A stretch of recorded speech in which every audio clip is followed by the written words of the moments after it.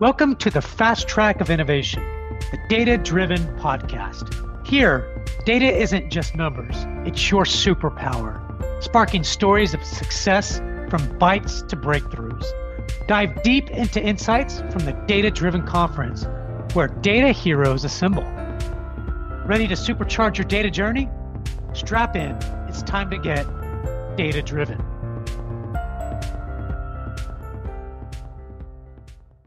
Sponsored by Reltio. Reltio's AI-powered data unification and management cloud capabilities encompasses entity resolution, multi-domain SaaS, master data management, or MDM, and 360 data products. Reltio helps enterprises transform poor quality data from disparate sources into unified, trusted, and interoperable data. All right. Welcome to another data-driven podcast. My name is Chris Detzel, and today we have two folks on. One, Manish Sood. He is the CEO and founder of Reltio. Manish, how are you? Hey, Chris. Doing well. How are you? Doing well. Welcome back. Thank you. And we have Charith Kattipalli. He's the former chief data officer at JP Morgan, and he used to work at Amazon and SoftBank. So thank you, Charith, for coming today. Hey, Chris. Thanks for being here. Pretty excited. I'm looking forward to this. All right. I'm going to hand this over to Manish and let him interview you. Looking forward to it. Hey, Manish. Thanks for having me. Sharath. Yeah, absolutely. It's a pleasure. And the few things top of mind for me as we dive into the conversation are tied to your career path and journey. You've been around data for a long time. You've seen it at different companies in different roles. And it would be just great to understand a little bit about your career path and how you looked at the various roles and opportunities that you've been a part of at these extremely large organizations. So if you can share a little bit of that background, I think everybody's very interested in learning more about it. Let's do it. Thanks, Manish. Firstly, pretty excited to be here. If I were to talk about my background, I think I would say I probably rather had a very non-traditional background, because once after school, I had a clear choice whether to become a software engineer or do something with the data. And then back in the day, it was not really so clear to me because of the immigrant visa where I was. I picked up data and got started there. And I think the first decile of my whole career was most about keeping up with the visa and getting excited with the boutique consulting firms or working for various clients. But my career growth and progression really kicked off in the second decile of my career, right? If I put together 18 different clients or customers I worked for, 3 different locations, various successful leaders I had an opportunity to share the table with. And I think if I look back, it's a great privilege, and I feel that I'm fortunate to see where I am. To look back, I think a couple of key themes jump out to me, right? Why I spent my time first in financial industry and consulting firm. I worked for HSBC, and then towards the 2008, when the whole Basel III, Dodd-Franks, and the liquidity issues have started coming up, that was a time where banks were shrinking. So it was clear for me that I probably have to step out and do something. So I went into one of these startup kind of companies, a reverse logistic company, which is Brightstar. This was later acquired by SoftBank. I was responsible for managing their whole of their information and data stack. It was a global company. It was later taken over by SoftBank. I did various things around. Primarily, the business model of this company was around the reverse logistics for telecom devices. So either could be accessories, cell phones.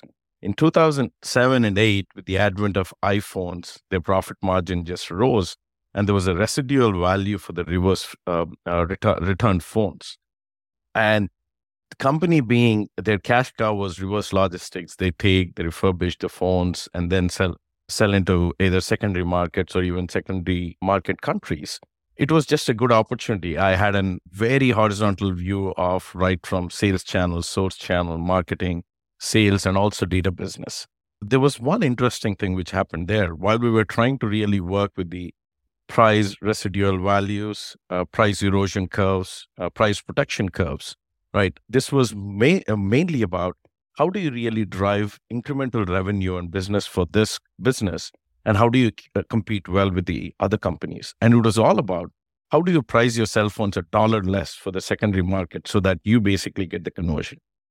In the course, we went with the new sales channels of eBay, Amazon, started putting stuff there, grade A, grade B, grade C, grade D phones. And long story short, that particular relationship built my connection with Amazon. And things fast forward, I found myself with an offer with Amazon, and then there was a confidential project in place. And I had an opportunity to work for one of the best bosses of my career.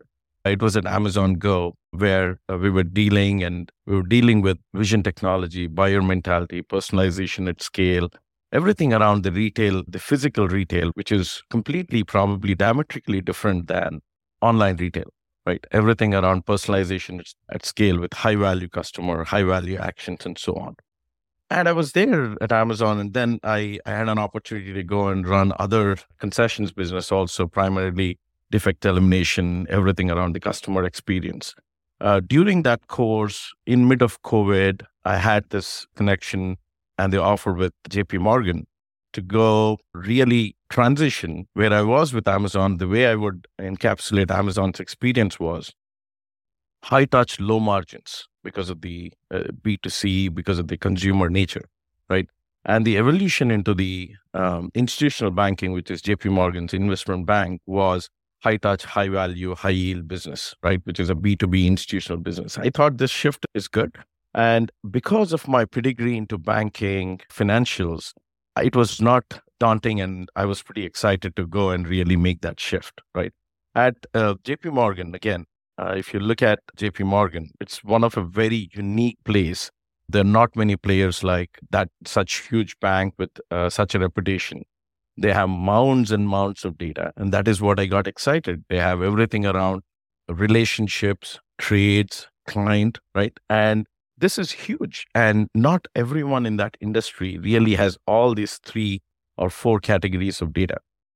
So I was responsible for running the chief data office for capital markets business, which is a very successful business, right? Everything around data protection, creating a data architecture, reference data, right? And then data products, commercialization, experimentation.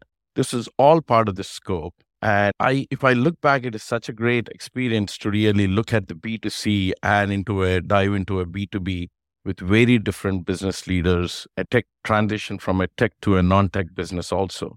But the non-tech is not any more relevant because the banks are rapidly changing. They understand where they have to be and how they have to really upgrade. So we are talking about completely a different set of world. Again, as I said, if I look back, pretty thankful and appreciative about how my just career unfolded.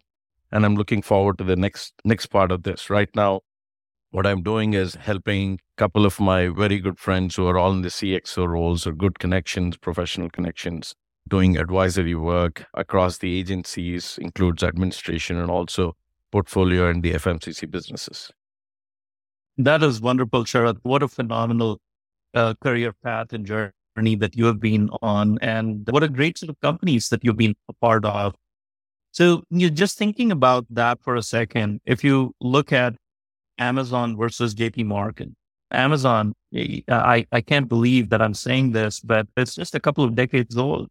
You go back 30 years and that's when the business started, versus something like JP Morgan has been around for more than a century.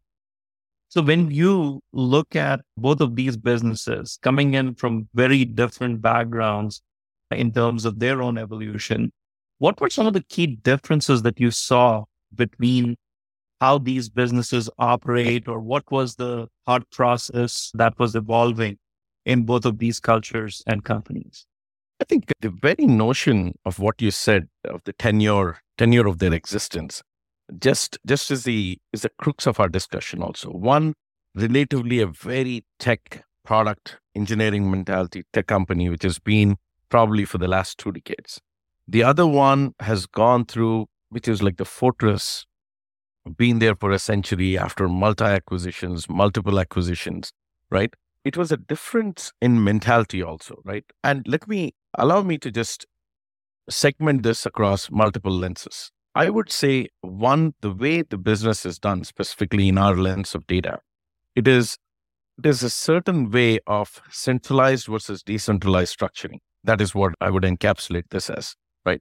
The tech is more centralized. Tech is more decentralized, I'm sorry, right? Engineering driven or product driven, where in some facets, engineering is the one which takes the first leap and then product really catches, then product takes the one. It can go on with that, right? But if you look at the traditional investment banking, consumer banking, or any wealth management also, it is very siloed, but very centralized. I'm saying this not by taking sides, but this has been done. I think I've been in the organizations, I've checked a lot of folks around in the industry while I was new. There's a lot of pivot which happens from centralized to decentralized, right?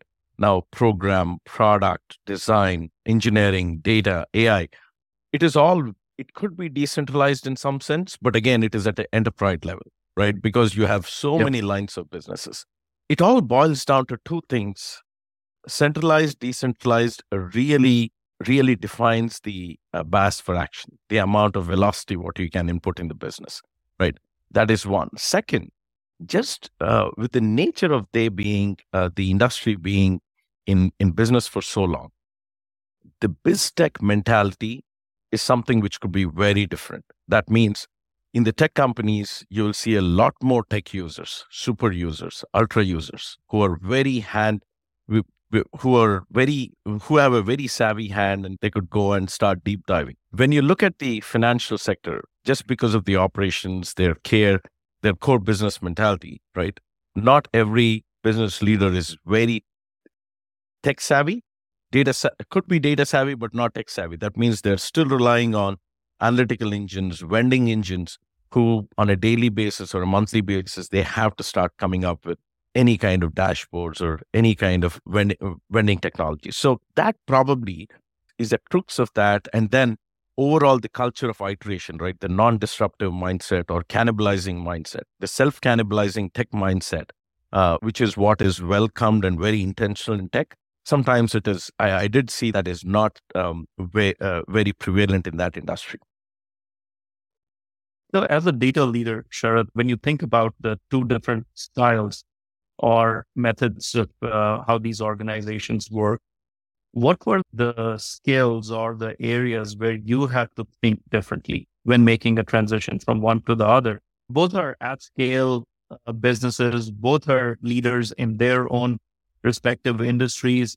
And there's something about their businesses that they're getting right. But at the same time, there is an opportunity for transformation in each one of these businesses. So how did you grapple with that as a data leader?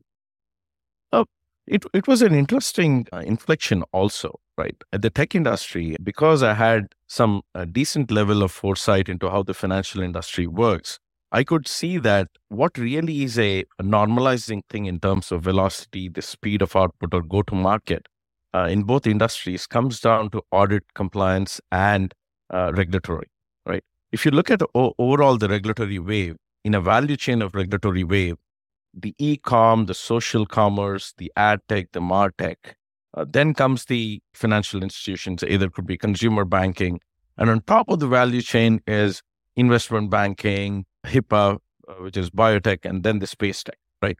If you inverse all this triangle, or the value chain, what I was mentioning, my shift was from probably, I could not say in terms of regulatory, the PII, the respect for PII and the EU regulation, what we have to really live with, that does not change. But on a day-to-day basis, what is the go-to-market speed? What defines in tech is completely different than what defines in financial industry. Because constantly, any kind of GTM or go-to-market, you have to think through the lens of, is it regulatory compliant? Are we protecting the business? Are we protecting the client interest or the customer interest in every facet of it? I think that was one of the challenge also, which I grappled, because I was very much a product and engineering and commercialization leader. Any kind of go-to-market strategy has to go through this. And that is where it just dawned upon me that a traditional way of audit, compliance, regulatory probably is not going to suit. And we're going to probably, I think in the later part of the podcast, I think we're going to talk very much about AI at some point, I'm sure. This is where my fears just unfold. Because when the institutions which have been sitting on these mounds and mounds of either could call us referential data, master data, or unwielded foundational data, if that is not accurate or correct, right? And with the AI wave, which is taking you from a very left spectrum to the very right spectrum of 10 into hundreds, right? You're moving from 10 to 20 miles to 100 miles. It is still being subjugated on all the foundation data. So from a product standpoint, I was able to really make a difference about thinking, the culture, influencing. But certainly I did grapple with regulatory audit and compliance, that wing. And it just felt like I started interviewing a lot of SaaS-based companies who could come and solve this problem, not with operation heaviness, but with SaaS fundamentals, somebody who really operationalized this, created this as a SaaS. So I think that, in the interest of data and the data strategy, these were the two big diametrical things which I was dealing with. So Sharad, when we talk about data and the way you talked about it, it's foundational, especially when it comes to core data that you're running your business on, customer, product, supplier type of information, or when we talk about it in the financial services industry context, then it is client or securities type of information that you're thinking about having as a foundational core asset that you can reuse across multiple touch points or impact multiple business objectives. But at the same time, the traditional way of thinking has been building a separate solution, a separate silo each time. And at the same time, we talk about centralized versus decentralized.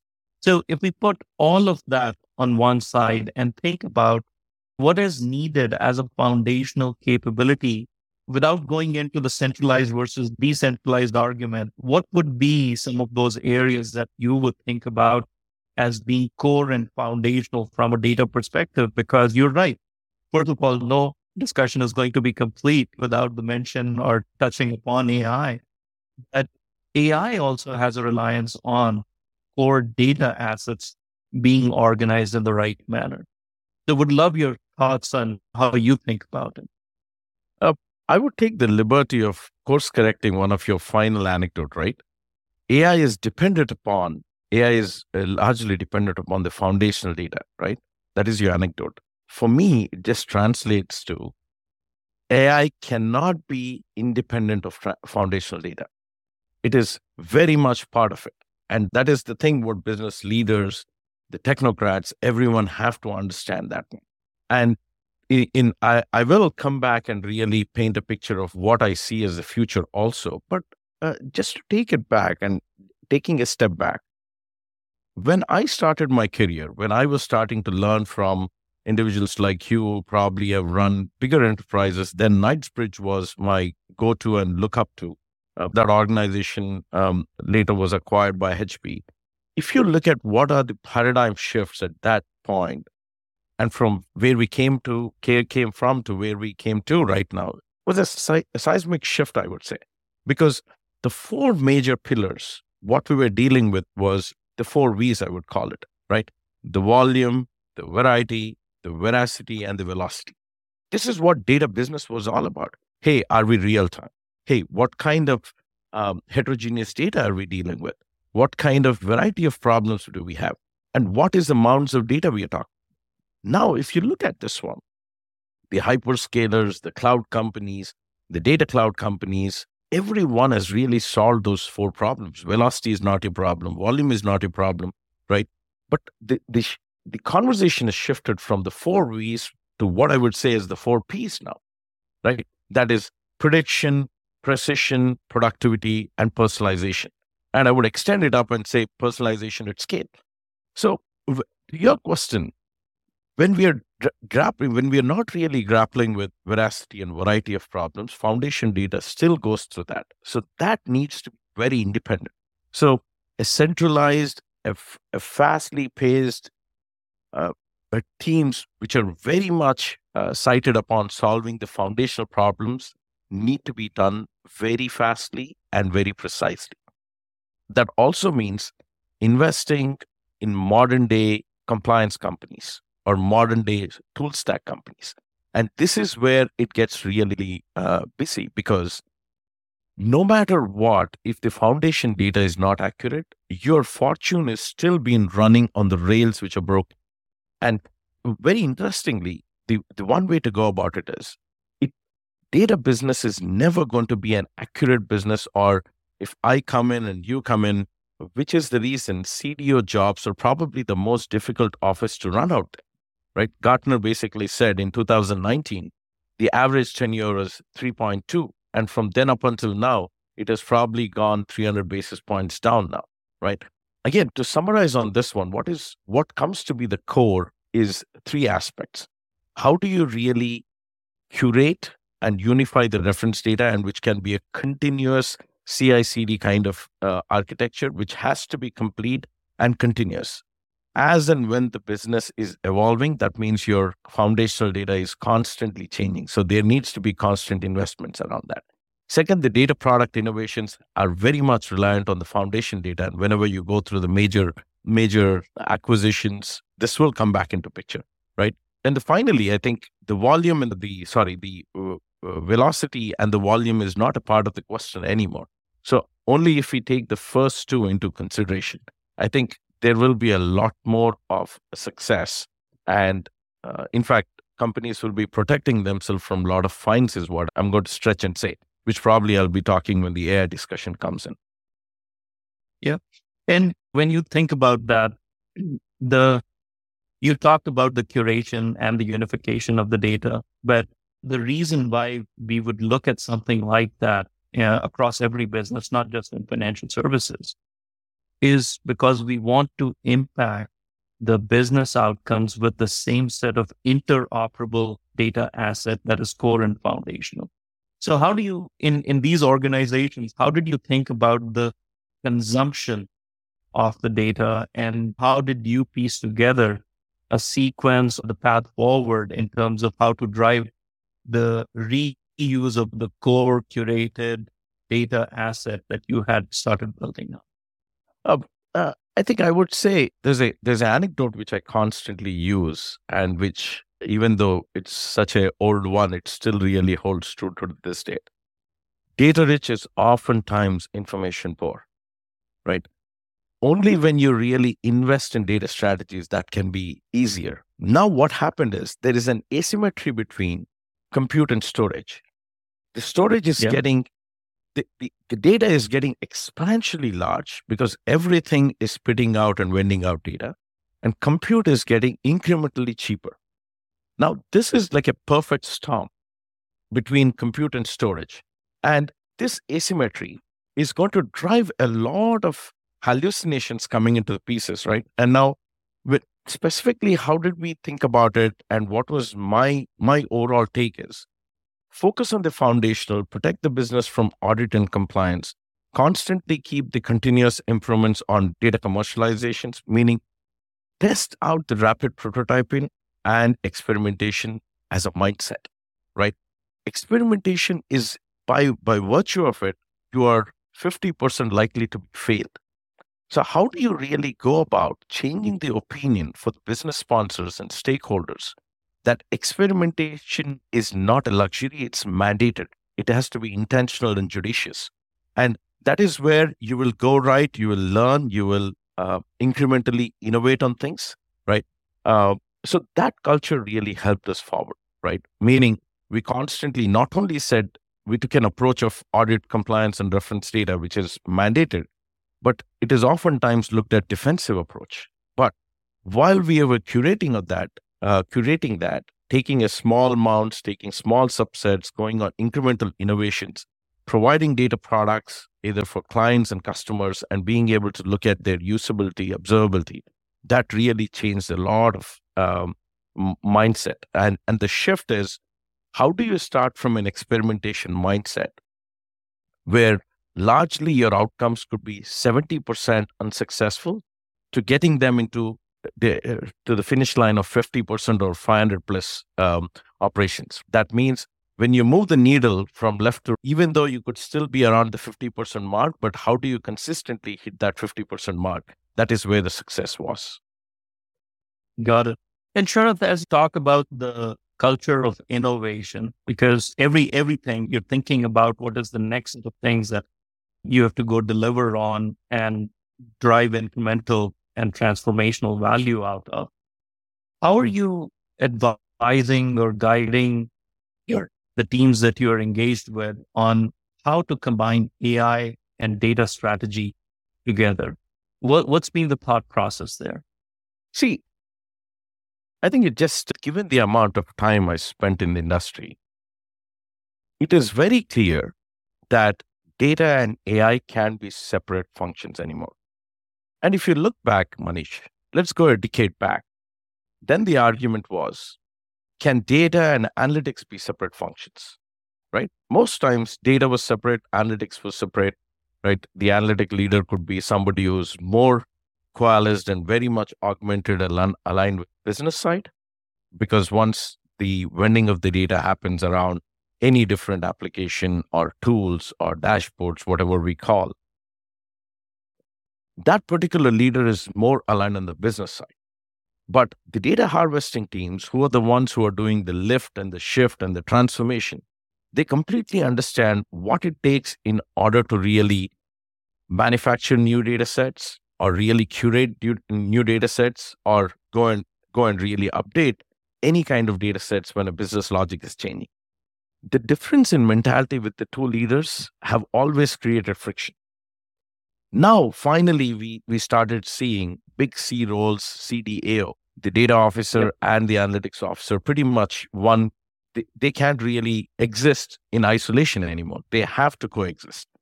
Now I changed that paradigm to data and AI. Everything what you're talking about AI, I think it becomes important to talk about this distinction. Let's just go back to the history and I'll come back to your question, right? AI has always, at least in the business stakeholder leaders, right, the business sponsors who have been very busy running their business, a little distant away from technology, and this usually happens in the healthcare and the deep financial institutions, they've never really witnessed what the practical use of AI could be. Because in the advent, if we look at where we came, at least back in 2 decades back also, first it was dimensional modeling, relational modeling, then came everything around the MPP systems, the massively parallel systems. Then we started looking at Hadoop, big data, ML, AI, and finally we got into the LM, SML models, the large language and the small language models. But it was only with the generative AI, whole of the business world and community started having a cognitive interface to AI.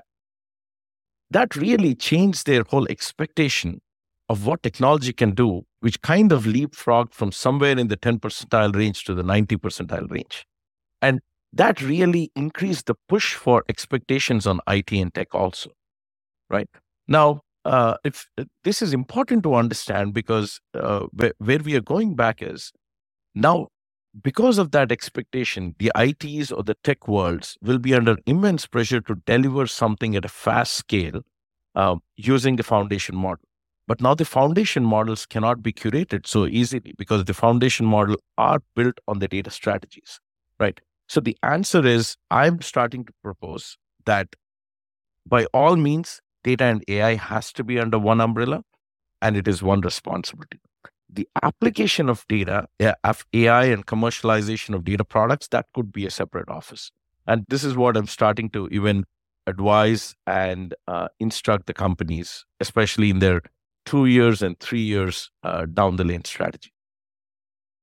And in terms of connecting the technology investments, whether it is AI or data or the combination of those two, to the business outcomes, any guidance in how people should be looking at that? Because again, I feel that if technology remains disconnected from delivering business outcomes, that in itself becomes a big hurdle for these technologies as a starting point.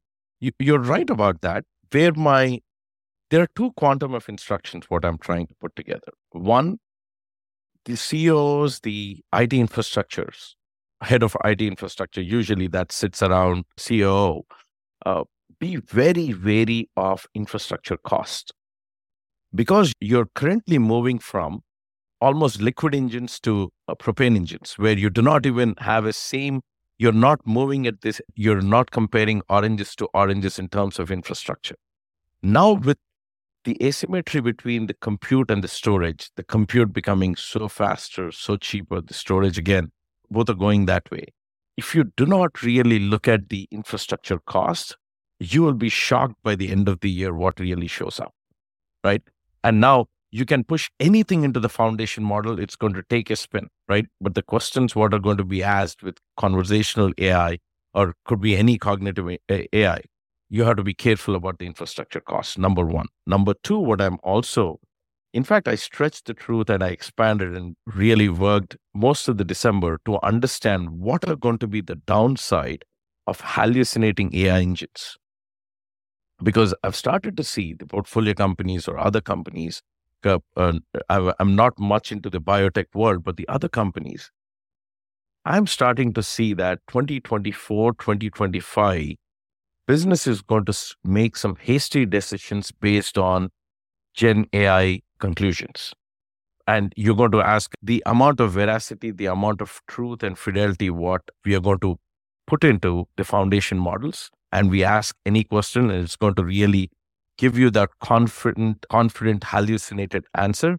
Business decisions are going to be based on that. And I will give you an anecdote and one of the data point around that, right? If you look at NY Times suing OpenAI and the Big Four, just yesterday, the Newswire hit yesterday, the Big Four, which is all the Big Four consulting companies, they're putting away some money for really tackling these problems around misinformation, what is going to come back to.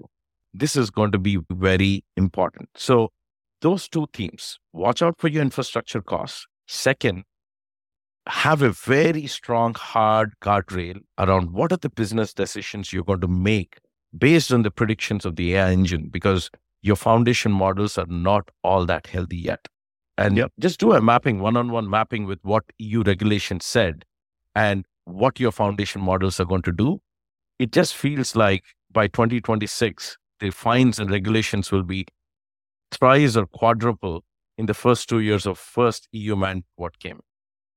And that, by the way, is going to bring the focus on explainability and traceability back into the data that is used to make the decisions.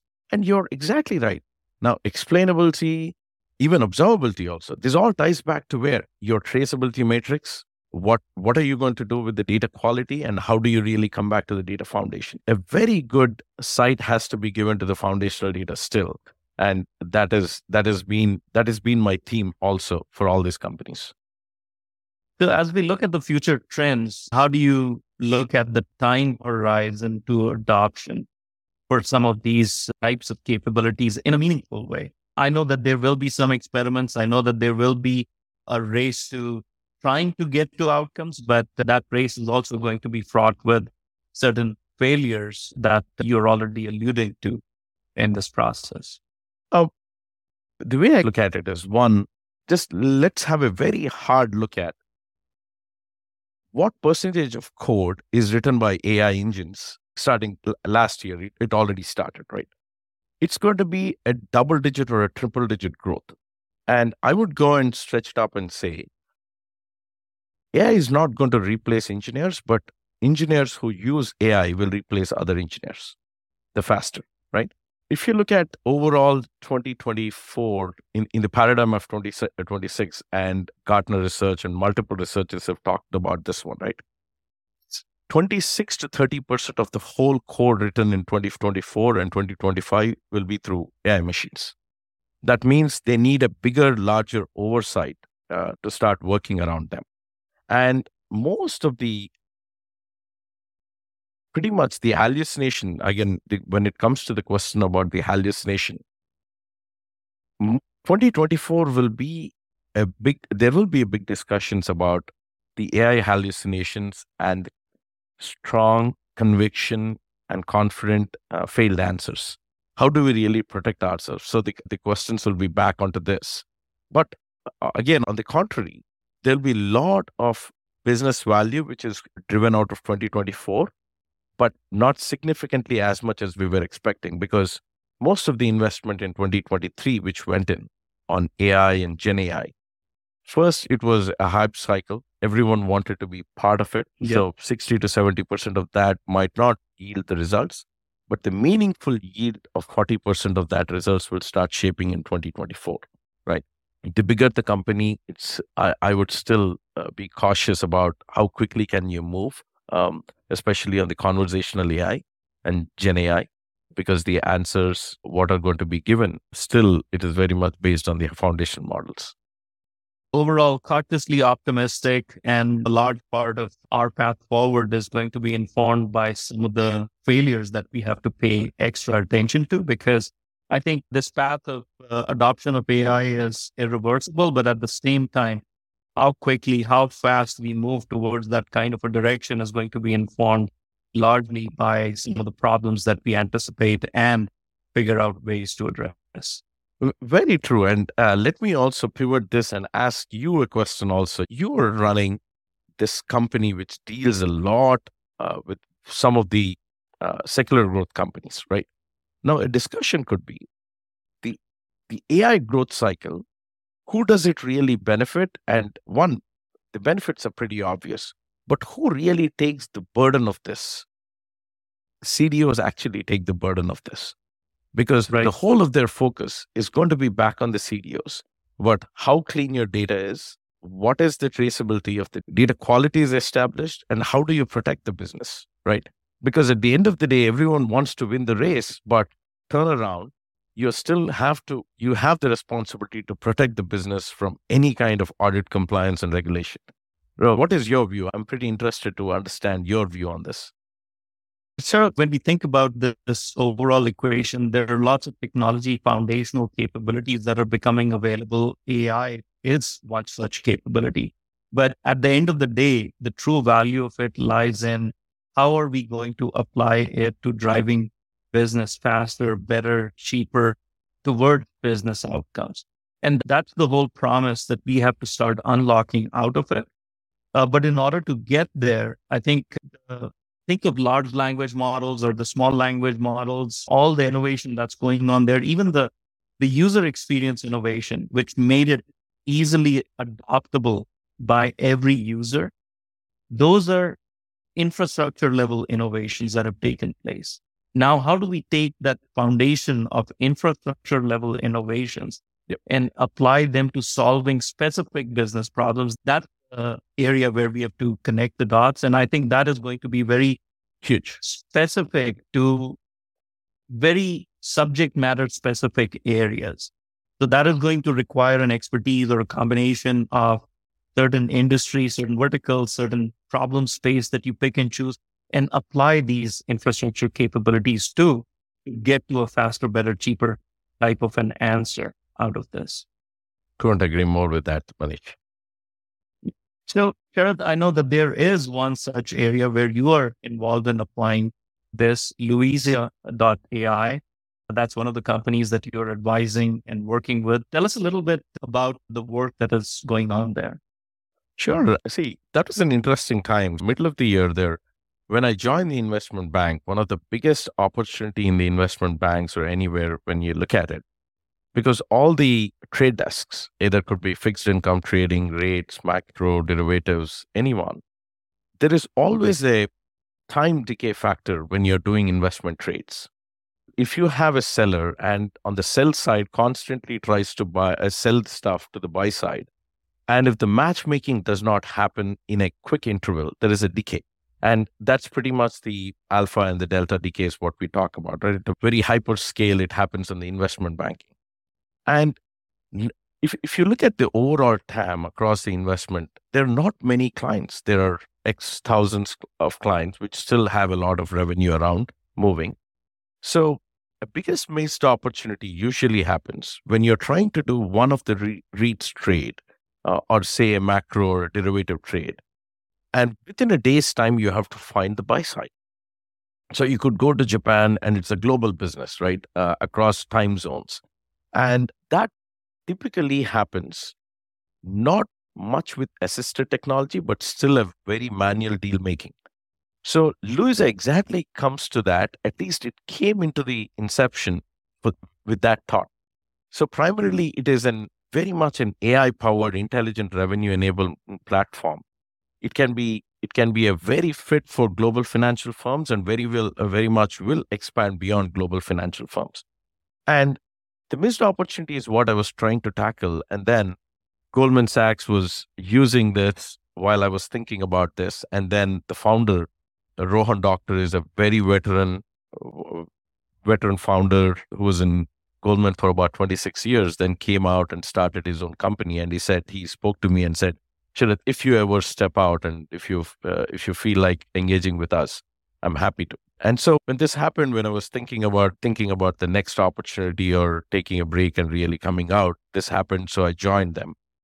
This company, Louisa, is very interesting right now. And I'm very excited about where it's going to go because it's going to fill that missed opportunity bucket and incrementally drive the revenue by making matchmaking with the AI powered matchmaking and everything around scraping right from strong ROI based ability to trigger the revenue generating ideas. So it's an internal product eventually. It's an investment grade internal product. I'm helping them mostly to run their technical deep dives and also be able to share a lot of knowledge what I have. That is the advisory role, what I'm doing. Mahesh is the CTO who runs out of Bangalore, is doing a pretty phenomenal job. A very smart Stellar 25 plus team. Rohan runs a team very lean and mean also. That's one of the other impressive things which I like about it. And in today's world, capital efficiency is the hallmark of excellence. If you don't know how to use the capital effectively, I don't think there's not a lot of upside. But for any business out there, small, medium, or large, capital efficiency or being great stewards of capital is the key thing that everybody has to pay attention to. Yeah. And it was even more important getting into 2023 because that particular nerve was so important. 2020 and 21, there was a lot of liquidity in the market. Coming into 23, it wasn't that. So that is where Rohan I got gravitated to this idea and I said, yes, this is something where I want to be involved. So Louisa has a long way to go, but the pitches are happening. Clients are being very happy. They're receptive about this. And yeah, it's a good story. Yeah. And a great example of how taking something generic like AI, applying it to a specific business problem and creating value out of it, which is a pattern that we are going to see more and more of. And if you... Very well said also, Manish. If you look at it, banks, financial industries, they have solved a lot of interesting problems. And if they can think beyond and see what really worked here actually works everywhere. And that's how Amazon really thought about AWS. And now that's how every other cloud company has come into inception. So I'm sure in the coming years, banks are going to start out with this new thing about really white labeling their services and spinning off entities. And Louisa is exactly one of those things. It just worked at Goldman, so it will work everywhere. And that's the belief and conviction what Rohan has. And he has come out with that. Sharat, thank you so much for your time today. It was great to talk to you about these topics, especially ranging from your experience in dating, how you've used it as a strategic asset, with this constant curation type of a model and continuously improving the quality of information that is going to be leveraged as a foundational bedrock of driving business outcomes. And especially as we look at AI, the next frontier, again, the dependency on data is going to be key and everybody has to think about how to get that right. Thank you for sharing your insights and your experience with us. I'm sure everybody will enjoy listening to this episode. And couldn't be more happier to be here, Manish. It's always good to have a chat with you. I know I've been following and looking at your work. I'm pretty impressed with that. And good luck with this data podcast also. It is the right timing to talk about these topics and really open up and share knowledge, because what we are really moving from is on a quick scale. We are just we are moving from very left spectrum to the very right spectrum at a huge scale. And I know that this podcast, you're going to invite good leaders who are going to divulge a lot of meaningful information, and the community will get benefited with that. Thanks for doing this, and thanks for having me. Thank you, Sharad. And thanks for our audience for tuning in. Please make sure you rate and review us, and we'll talk to you next time. Thank you, guys. Thank you, Chris.